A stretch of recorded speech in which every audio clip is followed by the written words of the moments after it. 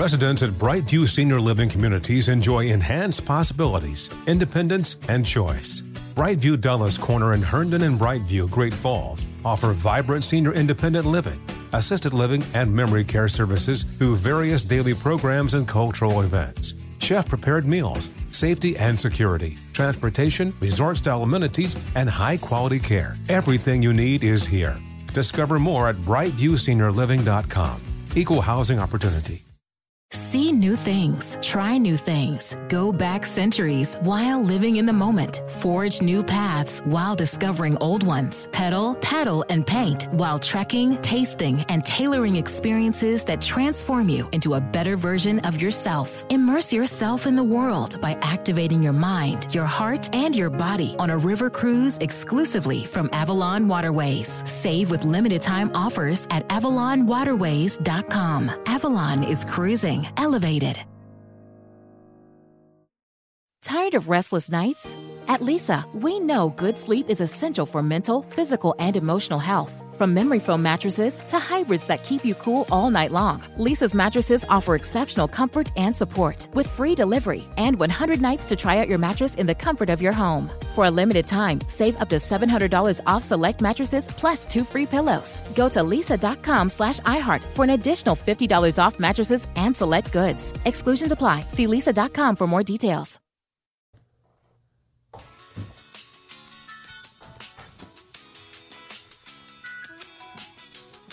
Zoop, zoop. Zoop, zoop, zoop. Hey, welcome to the podcast. There's going to be an interview in the podcast. Welcome. We got Kurupt coming on. I think I hit the wrong sound. What did I just hit? Oh, yeah. I just hit the wrong button. Hey, man, listen, welcome to the podcast. Kurupt Young Gotti, one of the most legendary lyricists in hip-hop history. By way of Philadelphia, all the way to LA, Kurupt will be on the podcast today, and it is a doozy. It is a good one. Yes, it is. Before we talk to the legend Kurupt, we have to show love to our partners at Odd Socks. Go to oddsocksofficial.com and get you some socks, man. Listen, they got them all. Whatever you need, they got them. Cheech and Chong, they got that. They got the Nickelodeon. You need them Hey Arnold joints. You need some SpongeBob joints. You need some Walter White Breaking Bad joints, some Godfather, some good, they don't got Goodfellas, but they do got Scarface. They got Chucky. They got the Halloween ones. Whatever you need, they got them. OddSocksOfficial.com. Use the keyword bootlegkev at checkout and save 20% off. Now, there's no space in that. Just bootlegkev at checkout for 20% off your order at OddSocksOfficial.com. Let's get into the interview with Kurupt. Yo, Bootleg Kev Show, special guest in here. This fucking fly will not go away, by the way. I've been trying to kill this fly for like 2 days. Must love our fly. Yo, Kurupt, man. You're a legend. Welcome. Thank you.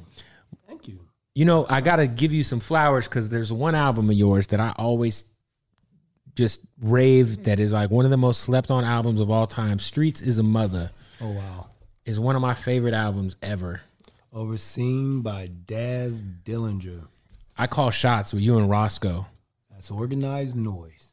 Man, you and Roscoe back and forth. Family, You know. Yeah. That's that Ray, Rico, and Pat on the beat. Organized noise. Went to Atlanta for that. And was over there at the dungeon with Rico. Ray came through and then we just laced it up. Sleepy Brown Pat. How's your brother doing? Doing real good. You know, he just had his second baby, Zaylani. I call her Kaylani. Okay. With the Kurupt in it. You got it. You got to put that Kurupt twist on it. But you know, kids help you to grow up and become the man you're going to be.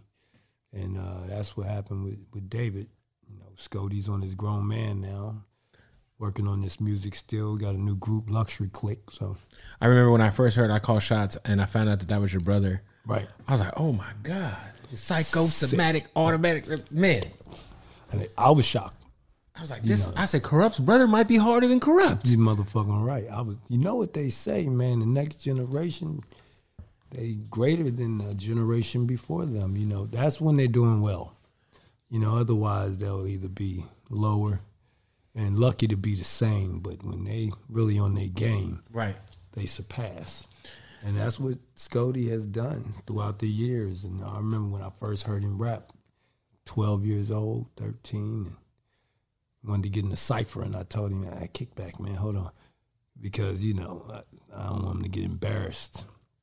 And he rapped for like 30 minutes to 40 minutes. I said, oh, my God, the fruit does not fall far from the tree. I said, wow. I said, oh, this boy ready. Yeah. Oh, yeah. Shout out to the California album, you know what I'm saying? Yes, sir. Where he was shining. It's crazy, man, because, my favorite, I always say that the best West Coast album, probably my second or third favorite album ever, is Doggy Style.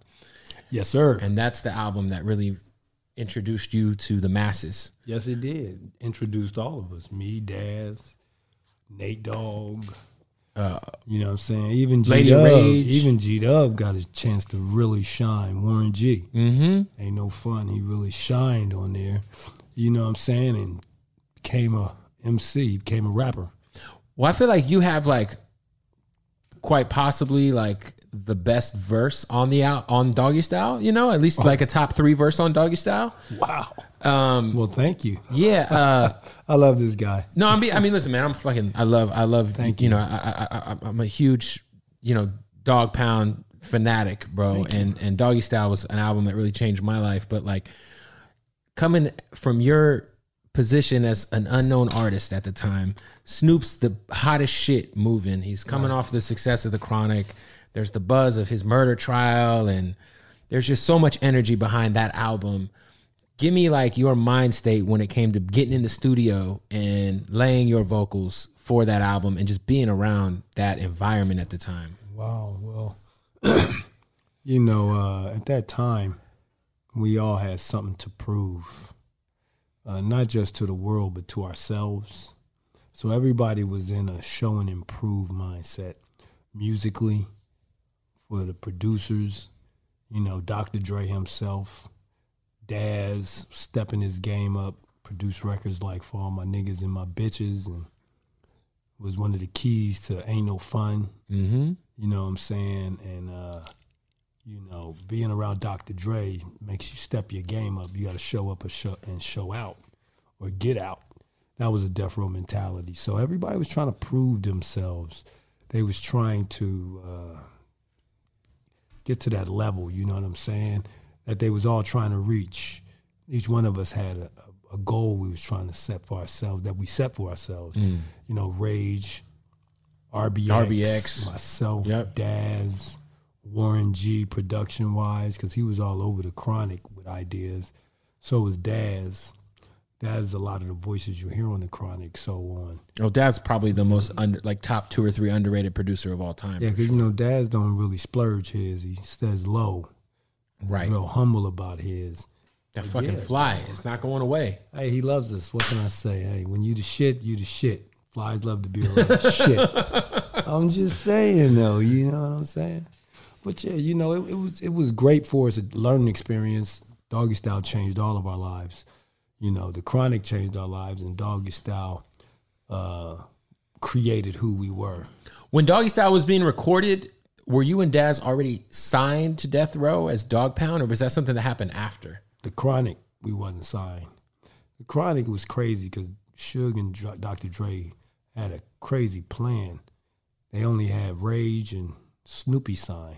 And all the artists on there, none of them was signed. It was like, if you make it, if the people like you, then we might give you a deal. We're going to give you a deal. And it was like, wow, we still got to show ourselves? Yeah. Because we're on this album. Anybody could just leave.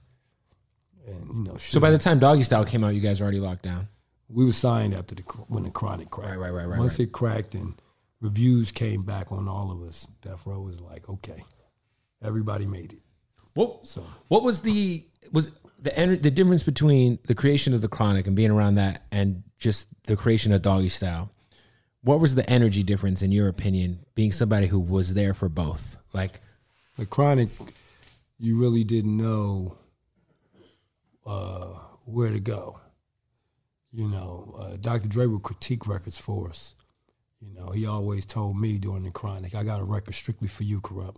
I was like, wow, I made it. Dr. Right. Dre's making a record for his album strictly for me. I was like, ugh. So, you know, I was excited. And just watching them as they're creating the album itself in general. One of the first records I heard was a nigga with a motherfucking gun and G-Thing. And so it was like, bam, those was the two, and he was just creating as he went. Then one day he came to me and said, here, I got this for you, Kurupt. You're going to set this off. I was like, damn, let me hear it. And all you heard was wham, wham, wham, wham. And I said, oh, my God. He smiled at me. Yeah. And that shit came on, and I was just, oh, my God, because this is me. Right. And that's why I started that off. Dr. Dre handpicked that for me. He made it for me, RBX, and Rage. You know what I mean? Stranded on Death Row. And Snoop was the superstar. So, you know, he already had it planned, you know, how he wanted it to be, who he wanted to start it off. Kurupt, you're going to start this off. This is going. After that, it was Lyrical Gangbang.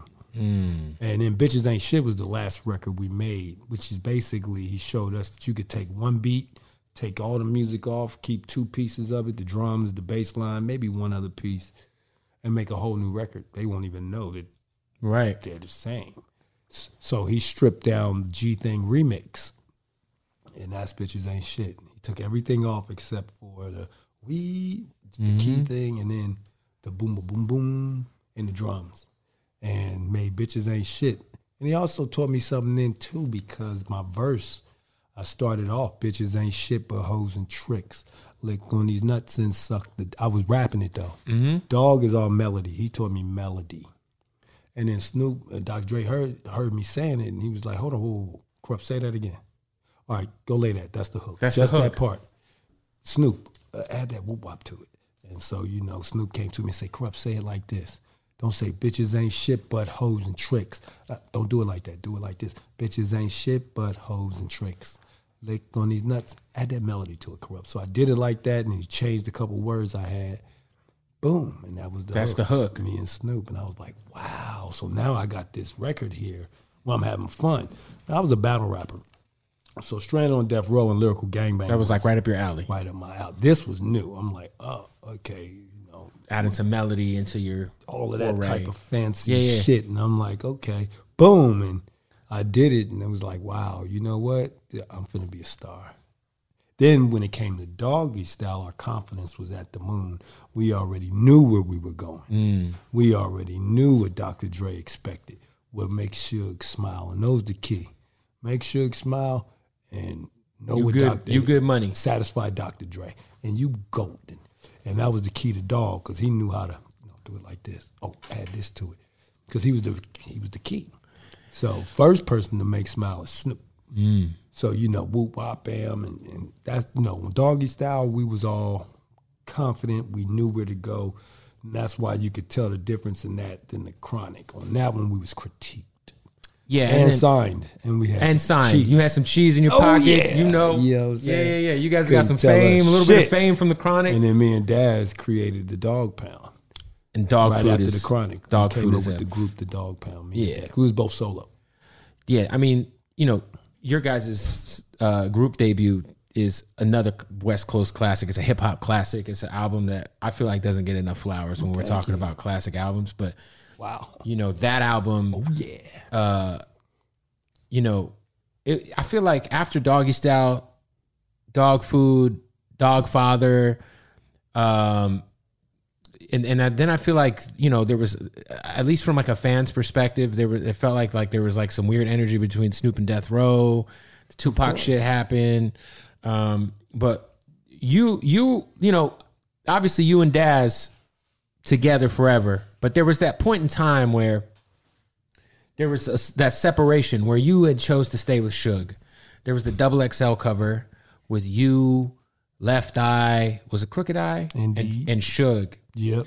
And there was like some animosity between you and Daz. Right. Give me your thought process why you stuck with Suge during that time, and just kind of where your head was at. I was the first from the Dog Pound to leave Death Row, remember? You're talking about because you had Antra, you left, Exactly. you did Corruption, you launched your label. Dr. Dre was first to leave, and from the DPG, It was you. I left first. Snoop and Daz and all them was still on death row. So you left first, and I remember, because you had We Could Freak It and the I'm double on- disc, and then, but you came back Created around. my company Antra and did all of that and had that spin. And then Suge came home. We had a good chop up. And I was really over rapping. I wanted to be an executive. I wanted to oversee a company. That's what I did with Antra. I was president of that company. Joe Marone and Tyrone gave me the opportunity to actually be a part of running a company and be the artist. And I mean, shit, I bought all, I think it was 3 albums that you dropped on Antra. Right. I bought all 3 of them bitches, couldn't man. do it without Joe with and my hard-earned Tyrone. money. Yeah, Joe and Tyrone's the one opened up that door and gave me that lane to experience it. And I liked, at that point in time, I loved that more than I loved being an actual artist. So when Suge came to me about being the president of Death Row, I thought that, you know what, I'm going to take this opportunity. I don't even feel like rapping. I don't want to rap. I want to more or less critique artists, build them, and I want a definite check rather than, because I don't feel, I had no. Well, music is a performance-based income. Like, you got to put music out. The music has to sell. Yeah, but Suge we get royalties, we get our publishing, but hip-hop is fun. And once the fun's gone, What you doing it for? you're done. Yeah. Right, because it ain't about the money. So Suge offered you something at the time that spoke more to where you were mentally at that time. Yeah, and I said, you know what, I can do this because my homeboys, was going to ride with me regardless. And in the beginning, that's what it was. But, as far as a friendship, it wasn't such a great decision because it, doing that compromised my friendship With Daz. my family, Daz and Snoop. Yeah. Superfly, Nate Dogg, all DPG. At the time, I think Daz was doing his thing with So Def, right? It was around that time? It was that So Def was after that experience. Okay. Because that's when me and Daz got back together. He was, he was doing So Def was during the time of Antra. Because Daz got off of there, and when Delmar got off of there, he locked up with JD. Yeah. I think Dog was finishing with No Limit. And I went to Death Row to get Daz off of Death Row, and so bring him back home. So I did do that. And then when he got off, I went back on. And that's when you accepted the position to be the president of Death Row. Right. And, that's crazy. That's ironic. How long were you technically the president of the label? About 2 years. Yeah, 2 years. And then, Do you remember what years those were? 2005 is when I got back with the homies and we made Cali is Active. Which is a moment. But so it was probably what, 02? It was basically 2004 and 2003. Okay. And so that The was end of 2002 and then 2003 and 2004. Yeah, because so you got with Death Row after they put out that Chronic 2000 album. Right, because they put out that album to I was kind still of on Antra. combat what Dre was doing. Yeah, because Streets is a Mother and Dr. Dre's Chronic was in second 2000, dropped on 2001, the right? same day. Oh, that was the same day. So that was 2000. That was 2000, right? Right. Yeah. 2000. No, that was 2000. I think 2001 came out in 2000. 99 was Streets is a Mother, so that was 99. That's crazy. I'm fucking old, man. That was 99, I think. Yep, 1999. Streets is a Mother dropped and the Chronic dropped on the same day. So when you come in and you're running Death Row as the president, Left Eye's on the label, Crooked Eye's on the label. Right. Crooked Eye had probably been there for a while at that point. Well, he was there with us. What was... You know what I'm saying? So he was there during the 90s. I mean, he was there during like 94.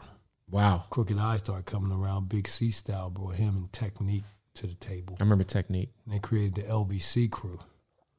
And... Right, Crooked Eye's an alien, one of the greatest to ever get in front of a mic. The LBC crew, Crooked Eye was a separate beast.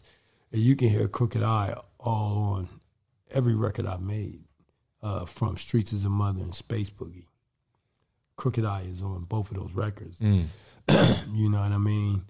And he wasn't signed to Death Row at that time. Right, he was just around. Yeah, right. And then he signed to Death Row. And so, yeah, when I got with Suge, you know, Crooked Eye was there, Lisa was there. Left Eye was already on the label? Crooked Eye first. And then Suge did a thing with Lisa to do the Nina album. And then after Nina came Gotti to be president, oversee these projects with Suge and all of that, you know. And then from there, till 2005, I think around then, the end of 2004, 2005, if I'm not mistaken. You know, I told Suge that, you know what, because I talked with Snoop. And, you know, Snoop was like, it's time to come home. And I was just like, okay. Wow, you know what? It's time to come home. The champ called. Snoop called, it's over. And that was really about where the friction was, because, you know, the homies didn't agree with my choice. But when Snoop decided to talk to me, you know, I fell right back in pocket, as I should. You know, and that's when Cali is Active was created. And that's when we did Cali is Active. Yeah, what was it like? I mean, tell me about some of the Left Eye music that was being recorded, because, you know, obviously, you know, she passed, you know, way before her time, and I'm, you know, we never really got to get treated to Left Eye solo, like I think we you know, we should have, you know. So how was the music she was recording while you were at Death Row? Well, Left Eye was bussing. Excuse me. So, you know, that's something that she wanted to do for a mighty long time. Right. Excuse me. Which to show her skills as an MC, you know, and with TLC, it was a different level of music, different genre of music. And Lisa really wanted to be an MC. She wanted to show and broadcast her skills as a rapper, her skills as an MC. She's from Philly.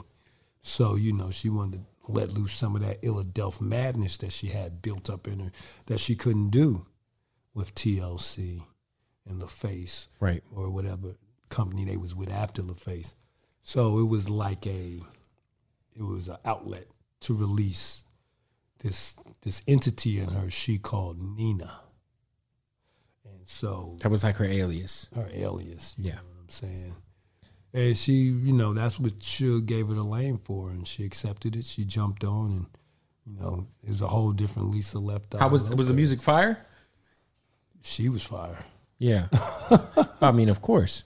I mean, yeah, you know what I'm saying? There's just all these, like, you know, albums we always heard about and growing up. I'll be honest, the music wasn't bad at all. You know, it's just different for Lisa. You know, you'd be like, oh, wow.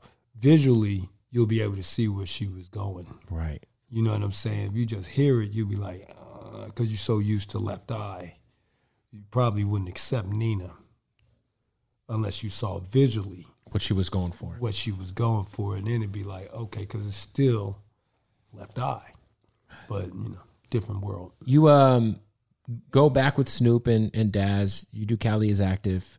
How was Suge's feelings when it came to you leaving Death Row a second time? Well, I told Suge, and I told my brother Draws, he just got home doing 14 years. And, you know, I let both of them know, you know what, I went as far as I can go here. Crooked Eye's album's out. You know, I did a solo album. Y'all can have all of that, but I'm finna go back with Snoopy and the homies. You know, and it was time, and because at that time, there still was a lot of animosity between Snoop and Suge. You know what I'm saying? At least. Totally. Yeah, so. You know what I'm saying? And, you know, Snoop gave me that call. I talked to them.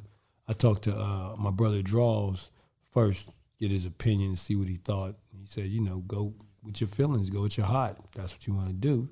So then I went to Suge as a man to let him know this is what I'm finna do, because he gave me that opportunity, and I accepted it. You know, Suge's always been solid with me. You know, so, you know, he was like, he gave me his blessing, which I thought was like, oh, it must be right. You know, and Suge was just like, well, you know, whatever you do, Kurupt, keep your business good. You know what I'm saying? And, You know, I think that's what you should do if that's what you want to do. You know, I'm all with you, man. You know, keep your business up to par. You know what I'm saying? And so he didn't that's what react the way that, you know, I would assume that era of Suge Knight, it wouldn't have been the nicest reaction. Well, Suge never came at me like that, ever.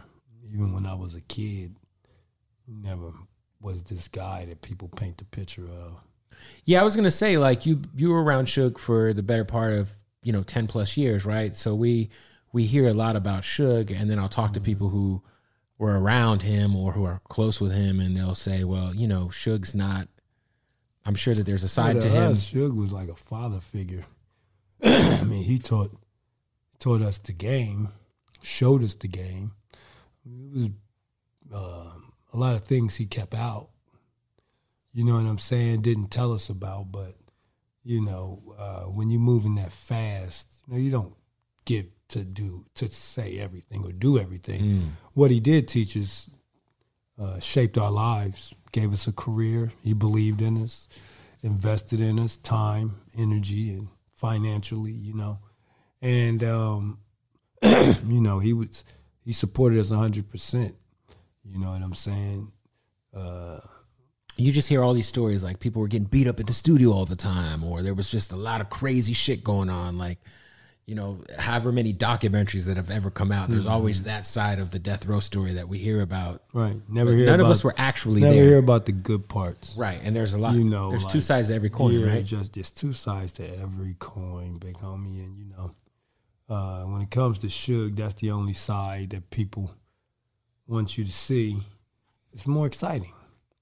Plus, don't want he's you the to easy hear. he's the easy guy to make a villain in the whole story of this whole thing, right? Like you said, people pick and choose the credit they want to give him or not give him, but he's the easy guy to point to and say, it's all what the people want to see: sex, money, drugs, violence, right, guns. That sells. You know, being a great person really isn't too exciting. You know what I'm saying? It doesn't sell documentaries or VH1 unless tell-alls. You die. Right. You know what I'm saying? You're nobody till somebody kills you. Thank you. So you know when you know you really don't get to get that side of it. You know what good things Suge did. I'm not saying he did no bad things or made no mistakes. Right. I'm not saying that, you know, Suge ain't, you know, grab somebody by the neck and pick them off their feet. Right. You know, in this business, you got to wear many hats. Suge came from an environment, you know what I'm saying, from the streets. So, you know, he also came from another environment. He played football, UNLV, and he played, actually, I think him and RBX went to UNLV at the same time. By the way, shout out to RBX, has one of the craziest voices ever. Indeed. Yeah. That's one of the things Dr. Dre loved about RBX. Oh, his voice was so distinct. And his style. Yeah. That nigga said, stylily bumped and being found in debris by I mean, nobody puts it together like RBX. Only person I heard that puts it together like RBX is the originator of style to me, and that's DOC. Shout out to the DOC, Doc. man. Doc was all style. He's just the way he worded it and put it together with the WAP. And then one of the biggest, Doc, like, what ifs if he'd have never RBX. got in that accident, you know, and his sheesh. Man. Right? I think that's one of the biggest what ifs of hip hop history. Oh, yeah. You know? Because, man, you know what I'm saying? Like, wow. He was so on a roll at that time. You know what I'm saying? He was about to be, you know, where Snoop was and became. Right. DOC was on his way there. To be that guy first. You know, and it's crazy because, see, that happened to Doc, which stopped him from going to that place that we see Snoopy at right now. Iconic. Yeah, Snoop's And then the same thing happened with Nipsey Hussle. Yeah. And Nipsey was on his way to being on that level. He was, man. Like Snoopy. They were just favorites. You know, Dog was a favorite. He came out, they loved him from the door. Deep cover, gone. You know what I'm saying? Which sparked everything from that point. They already had the Chronic in mind, but Deep Cover just flew them to the top. Right. You know what I'm saying? Already before the Chronic even came out. So, same thing with DOC and with Nip. You know what I mean? And there's others out there that had that potential to be something special and different. Hey, interrupting the interview to tell you about our good friends at Odd Socks. Now, as you can see, I always have my Odd Socks on, baby. You know what I'm saying? Ooh, shout out to my bony ass knees. Listen, go to oddsocksofficial.com. They got all the craziest socks. These are the outsiders. You know what I'm saying? They got SpongeBob. They got Cheech and Chong. Listen, Breaking Bad, Godfather, whatever you need, they got it. And now they have underwear. That's right. You can get your Odd Socks underwear. The boxer briefs are the best underwear that you could ever fit on your ass. Trust me when I tell you. These are Chucky draws. What you know about Top Ramen underwear, all right? Go to oddsocksofficial.com, use the keyword bootlegkev at checkout, and you'll save 20% off of your order. Underwear, masks, slippers, socks, whatever you need, they got it. Oddsocksofficial.com, keyword bootlegkev at checkout, save 20%. There's something about Snoop. I always say this. Snoop's the most famous rapper ever. Like, when we're talking about, like, the biggest ever, I'm talking about household name. I'm talking about your grandma knows who Snoop Dogg is. And loves him. Your great-grandma knows who Snoop Dogg is. Your dad knows who... like, Snoop is the most famous rapper we've ever had. He's the biggest. As far as just, like, household name, like, I don't think there's anybody who's ever been more famous than Snoop Dogg. Exactly. Like, period. I agree. And I always say this. I say there's no one who's been bigger at their peak than Snoop at his peak and 50 Cent at his peak. Yeah, because 50 was there. 50 at his peak and Snoop at his peak. Nobody's ever been bigger. Now, there's been people who have longer runs at the top, like Drake or, you could go, there's been artists who have had longer runs at the top, but at their peaks. You talking about rap, though, right? Because you ain't talking about in general. No, I'm talking about hip hop. Gotcha. I'm talking about hip hop, period. Like, I don't think anyone's ever been bigger than 50 or Snoop at their peaks because they had so much stuff going on that just added to the intrigue. 50 got shot 9 times. Snoop was facing a murder charge.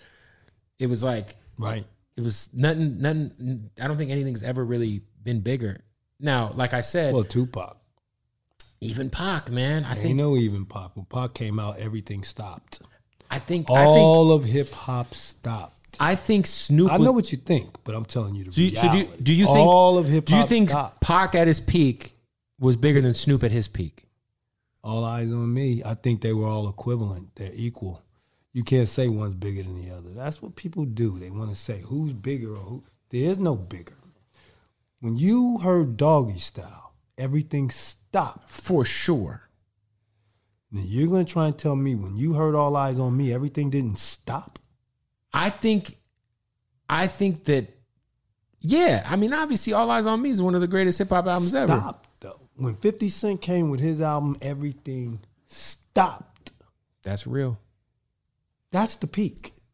When you drop and everything stops, that's the peak.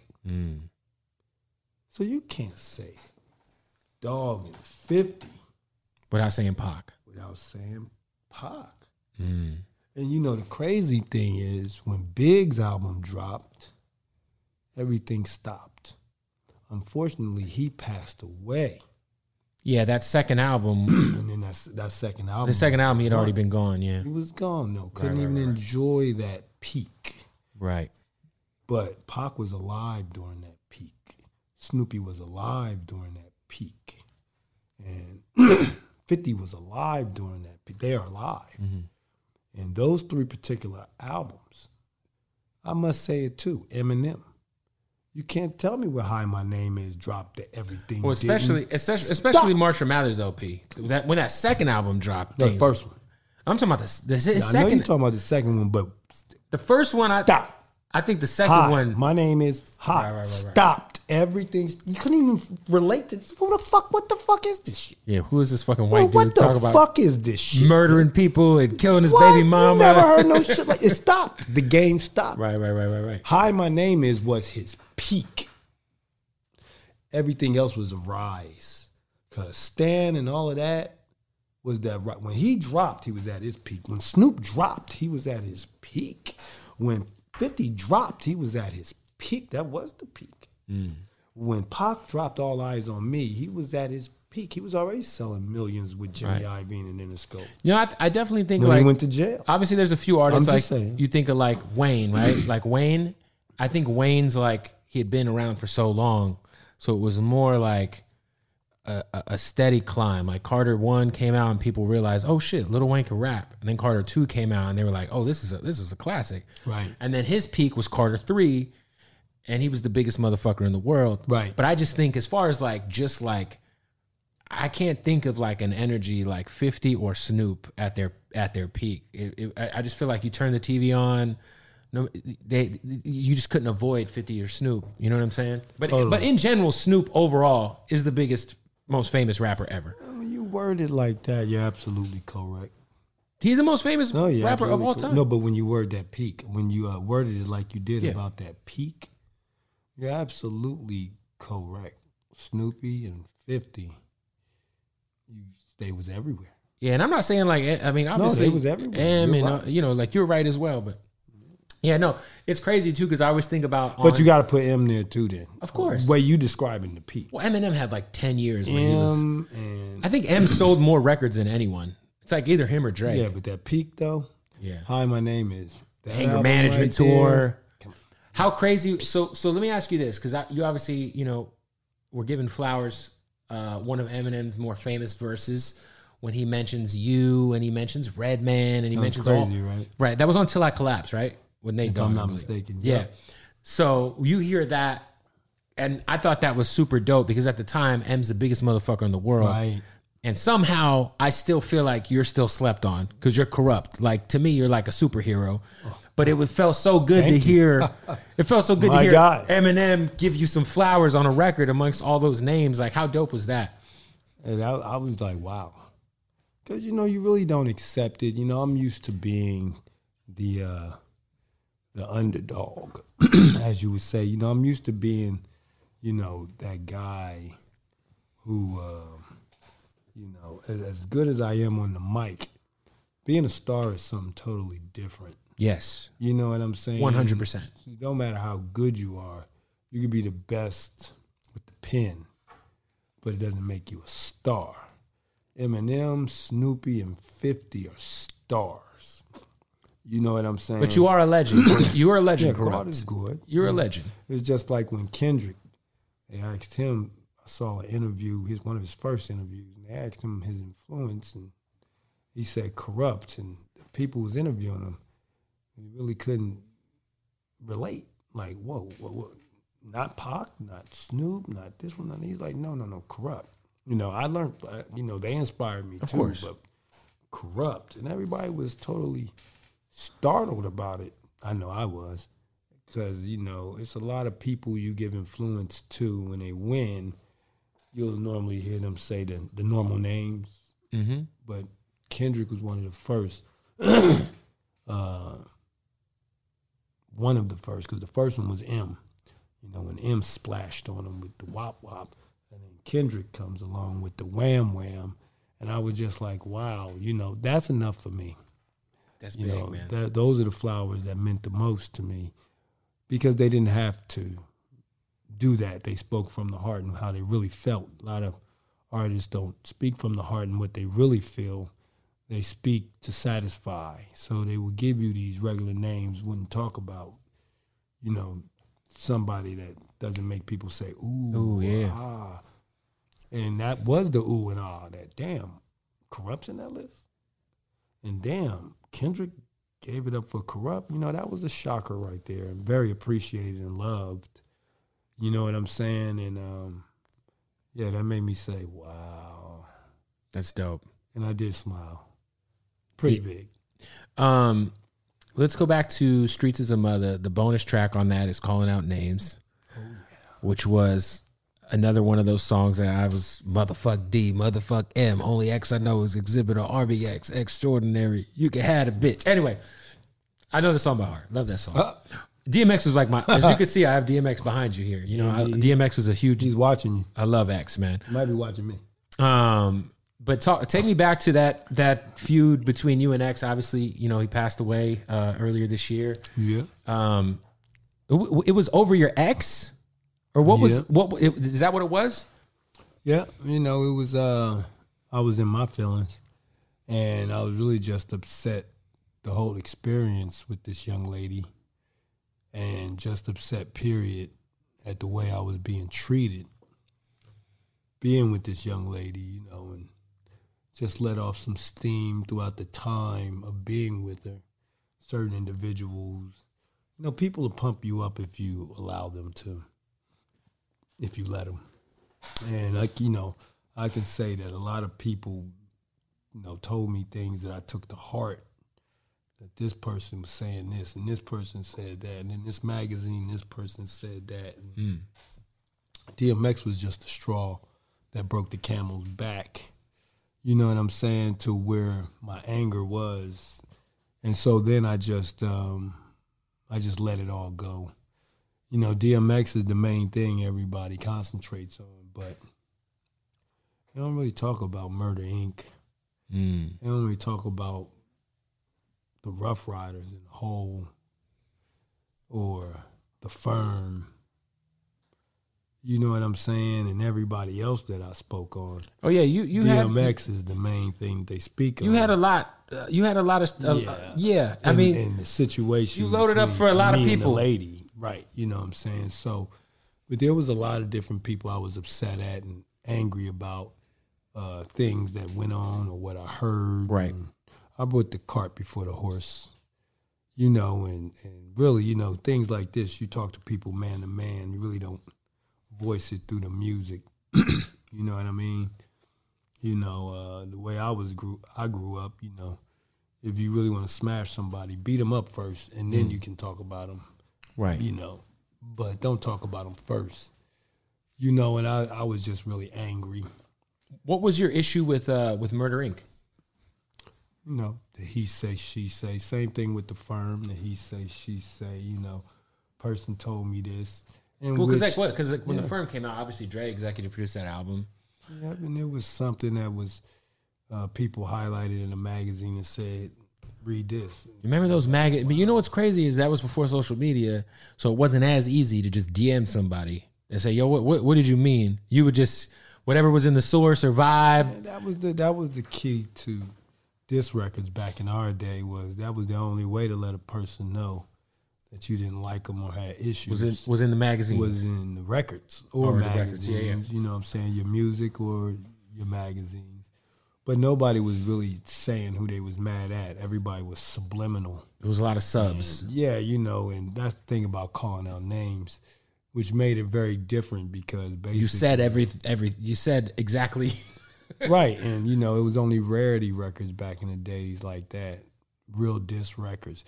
You know, Chris back in the days with MC Shan and The Bridge is Over in South Bronx and letting it be known, you know, and then, you know, as you keep going, you see the progression, Ice Cube, No Vaseline. But a lot of rappers. Hit 'em up. Yeah, Hit 'em up, Pac, you know what I'm saying? Before that, it was all subliminal, like New York wasn't to diss New York. Because I don't do subliminals. I'm a real battle rapper. I'm a real MC. If I had an issue with somebody, you know, I'm going to put their name in and let them know. You pinpoint them. You, and you. You know what I'm saying? And so New York was taken out of text. And, you know. Yeah, that song was never meant to be a slight to New York, correct? Not at all. And the video, I don't even think it was much about the song as much as it was about the video. Well, that was after we got shot at. So you guys got shot at, and then you guys did the video the way you did the video. Yeah. So the video was meant to be like a fuck you, but the song itself originally was not meant to be fuck you. You know, the first scenes was in Times Square. We wouldn't go to New York to shoot the video. I mean, we had balls, but not that much balls. Right. You know what I'm saying? Yeah, New York in the 90s is a wild place. As was LA. It's the capital, but New York, you know. New York is like Los Angeles. They had the gangs, original gangs. Right. You know what I'm saying? It's out of New York City. So, you know what I'm saying? Like Chicago. You know what I'm saying? You know. So we thought actually New York would accept it.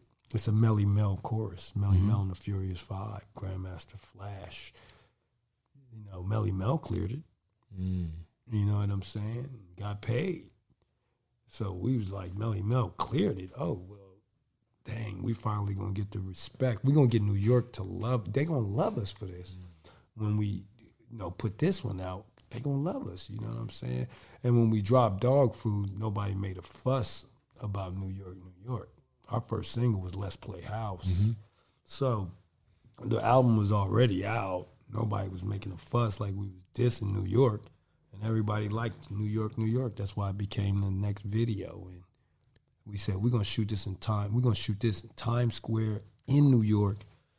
Oh, man, we finally going to get the love that, as much as we love New York is finally going to love us. This song is dedicated to them.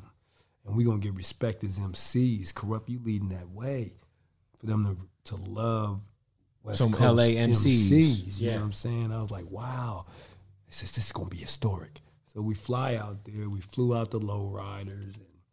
And, it was a big deal to us. And we invited everybody, come through and let's all get down and, come be in the video and let's show them this unification. The only one that really showed up was Moni Love. She showed up, gave us some love. Nobody else showed up. A couple people, though. We had K Solo in the building. He always fucked with us, though.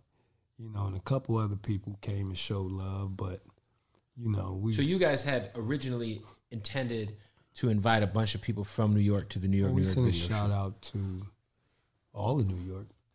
Come on through, we shooting this video dedicated to y'all type of vibe. And they really didn't feel that way. And then after we shot in Times Square, we shot in Red Hook, Brooklyn. And, a couple shells went through our trailer. Nobody got hurt, but our pride did. So, we stopped everything, got up out of there. When we got home, we was down for a bit. And then we just was like, we can't go for this. That's where you came up with the new video idea. You think we dissing them? We gonna show you dissing. And then the whole dynamics and direction of the video changed. And that's when we did all of that right there. Yeah, that was an interesting video and an interesting time, too, because then I know... shout out to Capone and Noriega. CNN did their LA, which was, it was a wild time to be around. I'm sure be around Death Row. I talked to Nori about it. I think we was on Drink Champs. Yeah, shout out to Nori. We was talking about that, and Nori was, he's so funny. Oh, he's real. Hilarious. Oh yeah, he's the best. Nori was one of the first that I linked up with, who we became very good, close friends. It was fortunate that I linked up with DMX before he passed away, and we became friends. Actually, I think, who was up in there? Dana Dane was at the airport. Me, DMX, and Dana Dane all had flights, and me and DMX squashed our situation, and we became real good friends then, man.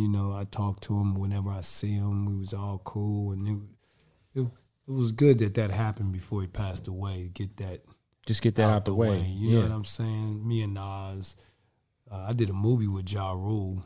You know what I'm saying? Half Past Dead. We got rid of our differences. I talk with Irv. I talk with everybody that that I shot at with calling out names. And got rid of all of that, all those issues and problems.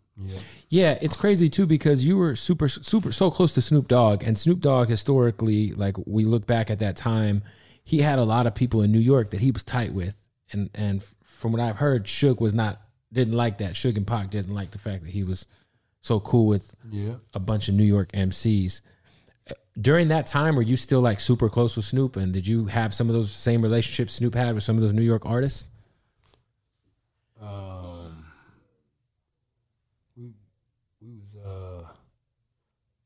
We were still on death row. Yeah.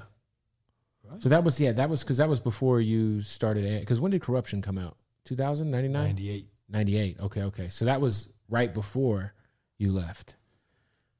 So you felt, that was when Tupac came home. Yeah, I was going to say, did you feel like the division between Pac and Suge and Snoop, like, did you see it like with your own eyes? Because obviously there was, that we heard Pac records that got leaked way after where he was talking shit about Snoop. You know what I'm saying? Like, did you see that with your own eyes, like that division, like where you could tell, like, oh, Snoop's going to eventually end up leaving Death Row? Dog Pound is a gang. Yes. Self-explanatory. Yes. How weird was that time though? Because you're obviously from a fan's perspective, we didn't see all of the internal issues going on, right? Yeah. Pac is, like you said, the biggest thing moving. Two of America's Most Wanted is a song with Pac and Snoop on it that's going crazy. And Daz did the beat. And Superfly. And at the time, the Snoop and Pac and Suge weren't seeing eye to eye. You know what I'm saying? Like, what was that? What was that era like of just being around Snoop and Dog Pound? It was like this Kurupt. That was the era. Period. That's what it was. Motherfucking right. It's Kurupt.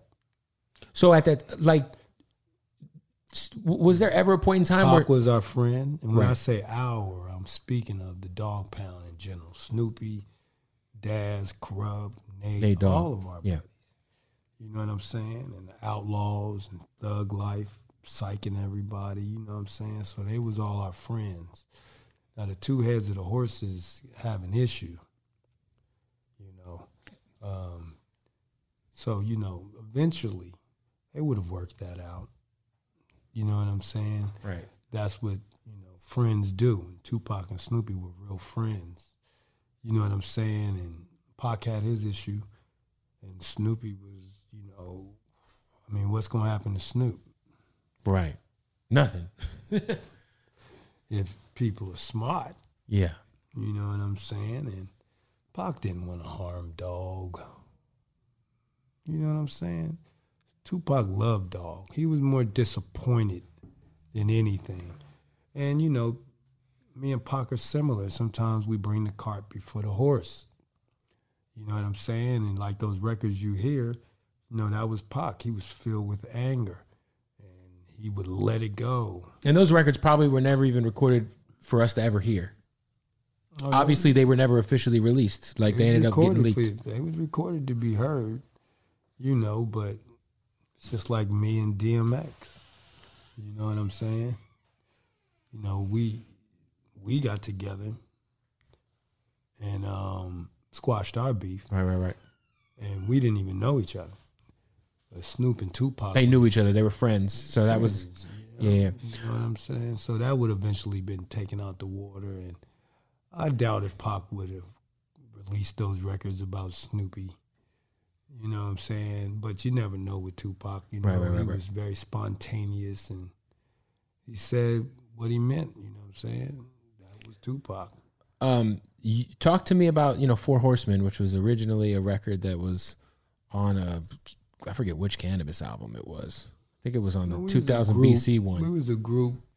We tried to put it together, but our shit kept leaking.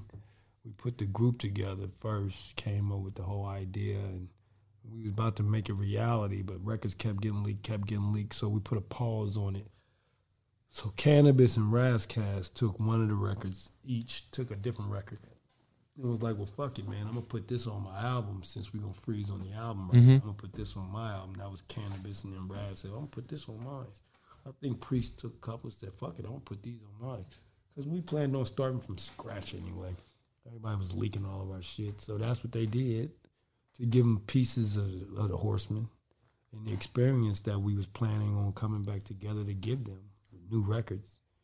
Took us 20 years to actually get the real masterpiece together, the real product. I was gonna say, like, what you guys did back then, I always look at you guys as like the original Slaughterhouse. Like, Slaughterhouse was Joe Budden and Joel Ortiz and Royce. Everybody came together, Crooked Eye, but you guys did that first. as just kind of like this super group of like just lyrical monsters. You know what I'm saying? Well, that's a compliment. Thank you very much. Why is now the time to come back together though? Like like what's the motivation to do a Four Horsemen project in 2021? We're a real group. It's not a gimmick. Right. It ain't. We was just doing it just to do it. Yeah. We was a real group like Dog Pound, EPMD, Run DMC, Public Enemy. You know, it's one album. There's many more to come. You know what I'm saying? It took us that long to be able to get it. People kept, throwing our shit out there. Inside people, we couldn't do shit, man. They just kept coming out. We do 5 records. Next thing you know, 4 of them would get leaked. That's crazy. Like, oh, man.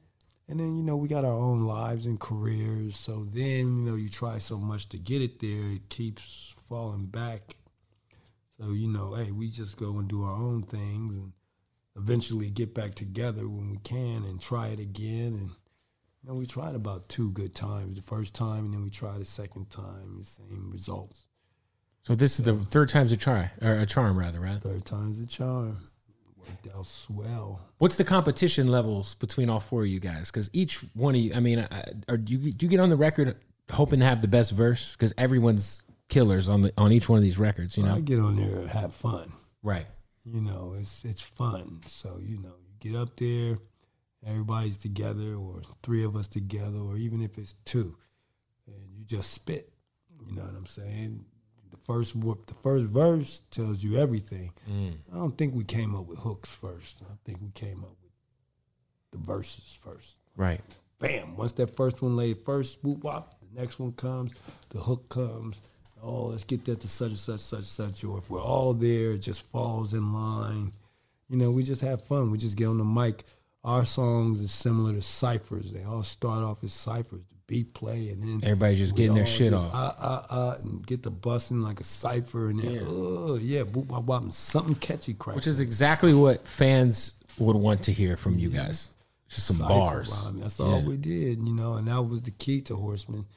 We wasn't thinking about radio records or thank God. I wouldn't want that from a Four Horsemen album. From people like, you know what I'm saying? We gave them the mic. Right. That's what the Horseman is about. Pure and adulterated mic.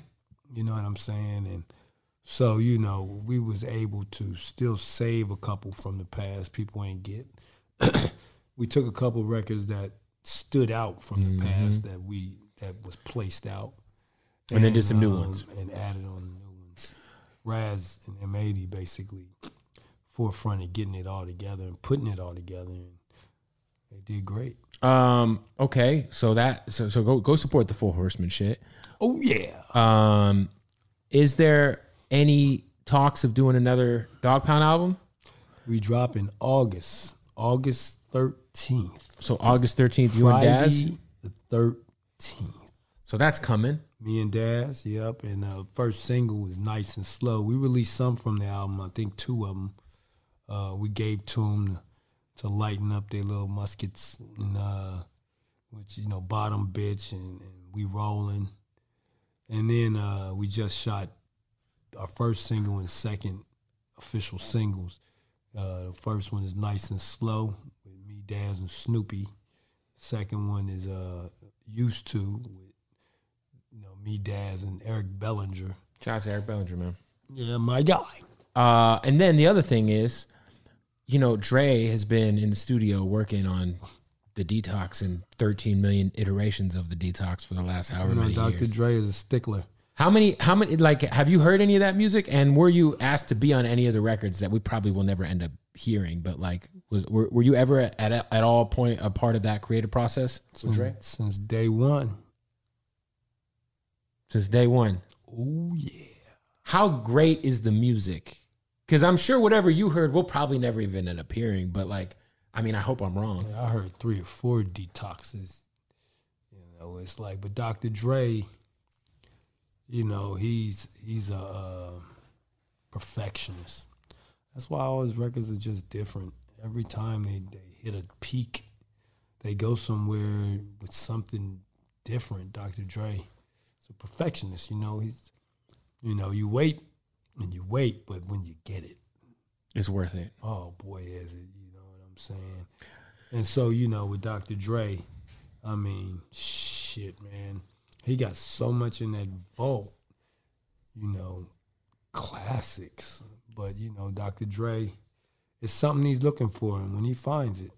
I just hope we like we get an album where we hear you and Snoop and Daz and Exhibit and Dr. Dre has so many that he has created, so many superstars and so many artists that people want to hear like that. You know, I think it's kind of difficult to. By the way, he did a great job putting the Compton album together. Yeah, that album doesn't get talked about enough. That was a great body of work. But I'm just always like, man, like, you know. I remember before that Chronic album, the last Chronic album, he put out the Aftermath. Aftermath. Yeah, the Aftermath compilation with Been There, Done That. And then he dropped the Chronic. Mm-hmm. This time he dropped Compton. Which, that's fair. So you know, nice comparison. So you know what's going to happen next. Okay. Well, we'll be waiting. And let's just look at what he has to bring to the table, and then you'll understand how difficult it is. Because the album has to have everybody on it. This. It has to have those three. It has to have Kendrick, Snoop. It's got to have you. It's got to, for sure. Rage. You know, that's the type of place Dr. Dre's going, where I can fit in just all of it, a big gumbo. You know what I'm saying? Well, that's what he did with 2001, man. It was like a perfect, you know, even like, I mean, when I talked to 50, I was like, yo, 50, like, why don't you, M and Dre, just get into the studio and make an album? Like, that's what the fans want. Why is it so hard to just give people what they want? But he's Dr. Dre. How do you get him? How do you get it? No, he gets also you in the studio. And then there's Eminem, who's the, you know, and then there's 50, who's executive producing all these TV shows. Sometimes it's not just being a hip hop fan, you think shit's a lot easier than it really is. You know what I'm saying? Totally. First thing is, how do you get Dr. Dre in the studio? 100%. Dr. Dre get you in the studio. You in the studio. That's the key. And as soon as Dr. Dre, shoots out that bat signal, we all gonna come immediately when he's ready. M, Snoopy, Gotti, Daz, Rage, RBX, boom, boom, boom, 50. Yep. Immediately, Game. You know what I'm saying? Dr. Dre has such an arsenal. His tree is crazy. Stupid. And everybody will be right there. Kendrick. Yep. Well, listen, man. Kurupt, I appreciate the sit down. Yes, sir. You're a legend. I mean, you are the man. Man. So are you, bro. For real. Yeah, love. When I first moved to LA, I ran into you at Hooters across the street from Staples Center. And I was like, this is a good day. I went and got some hot wings. That was my years of when I was indulging in some good old-fashioned Patron. Yes, you were drunk, for sure. You're fucking right. I had to leave all that alone. Kurupt. I love you to death, Kev. Boom. Thanks for having me. Bitches! Does money stress you out? Let Facet flip your financial chaos into clarity. Finding Facet immediately put us at ease. Facet's innovative approach to financial planning ensures your money works as hard as you do, enabling members to experience the joys of having your finances in order. And that makes us Facet for life now, I guess. Visit Facet.com, FACET.com to learn more. This ad is sponsored by Facet. Facet Wealth is an SEC registered investment advisor. This is not an offer to buy or sell securities, nor is it investment, legal, or tax advice. These testimonials are from current Facet members who are not compensated. All opinions are their own and not a guarantee of a similar outcome. Residents at Brightview Senior Living Communities enjoy enhanced possibilities, independence, and choice. Brightview Dulles Corner in Herndon and Brightview, Great Falls, offer vibrant senior independent living, assisted living, and memory care services through various daily programs and cultural events. Chef-prepared meals, safety and security, transportation, resort-style amenities, and high-quality care. Everything you need is here. Discover more at brightviewseniorliving.com. Equal housing opportunity.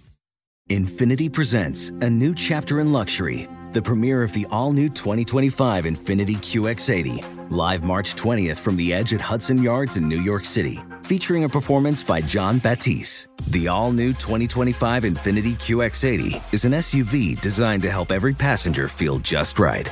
Be the first to see it March 20th at 7 p.m. Eastern, only on iHeartRadio's YouTube channel. Save the date at new-QX80.com. Don't miss it. 2025 QX80 coming this summer.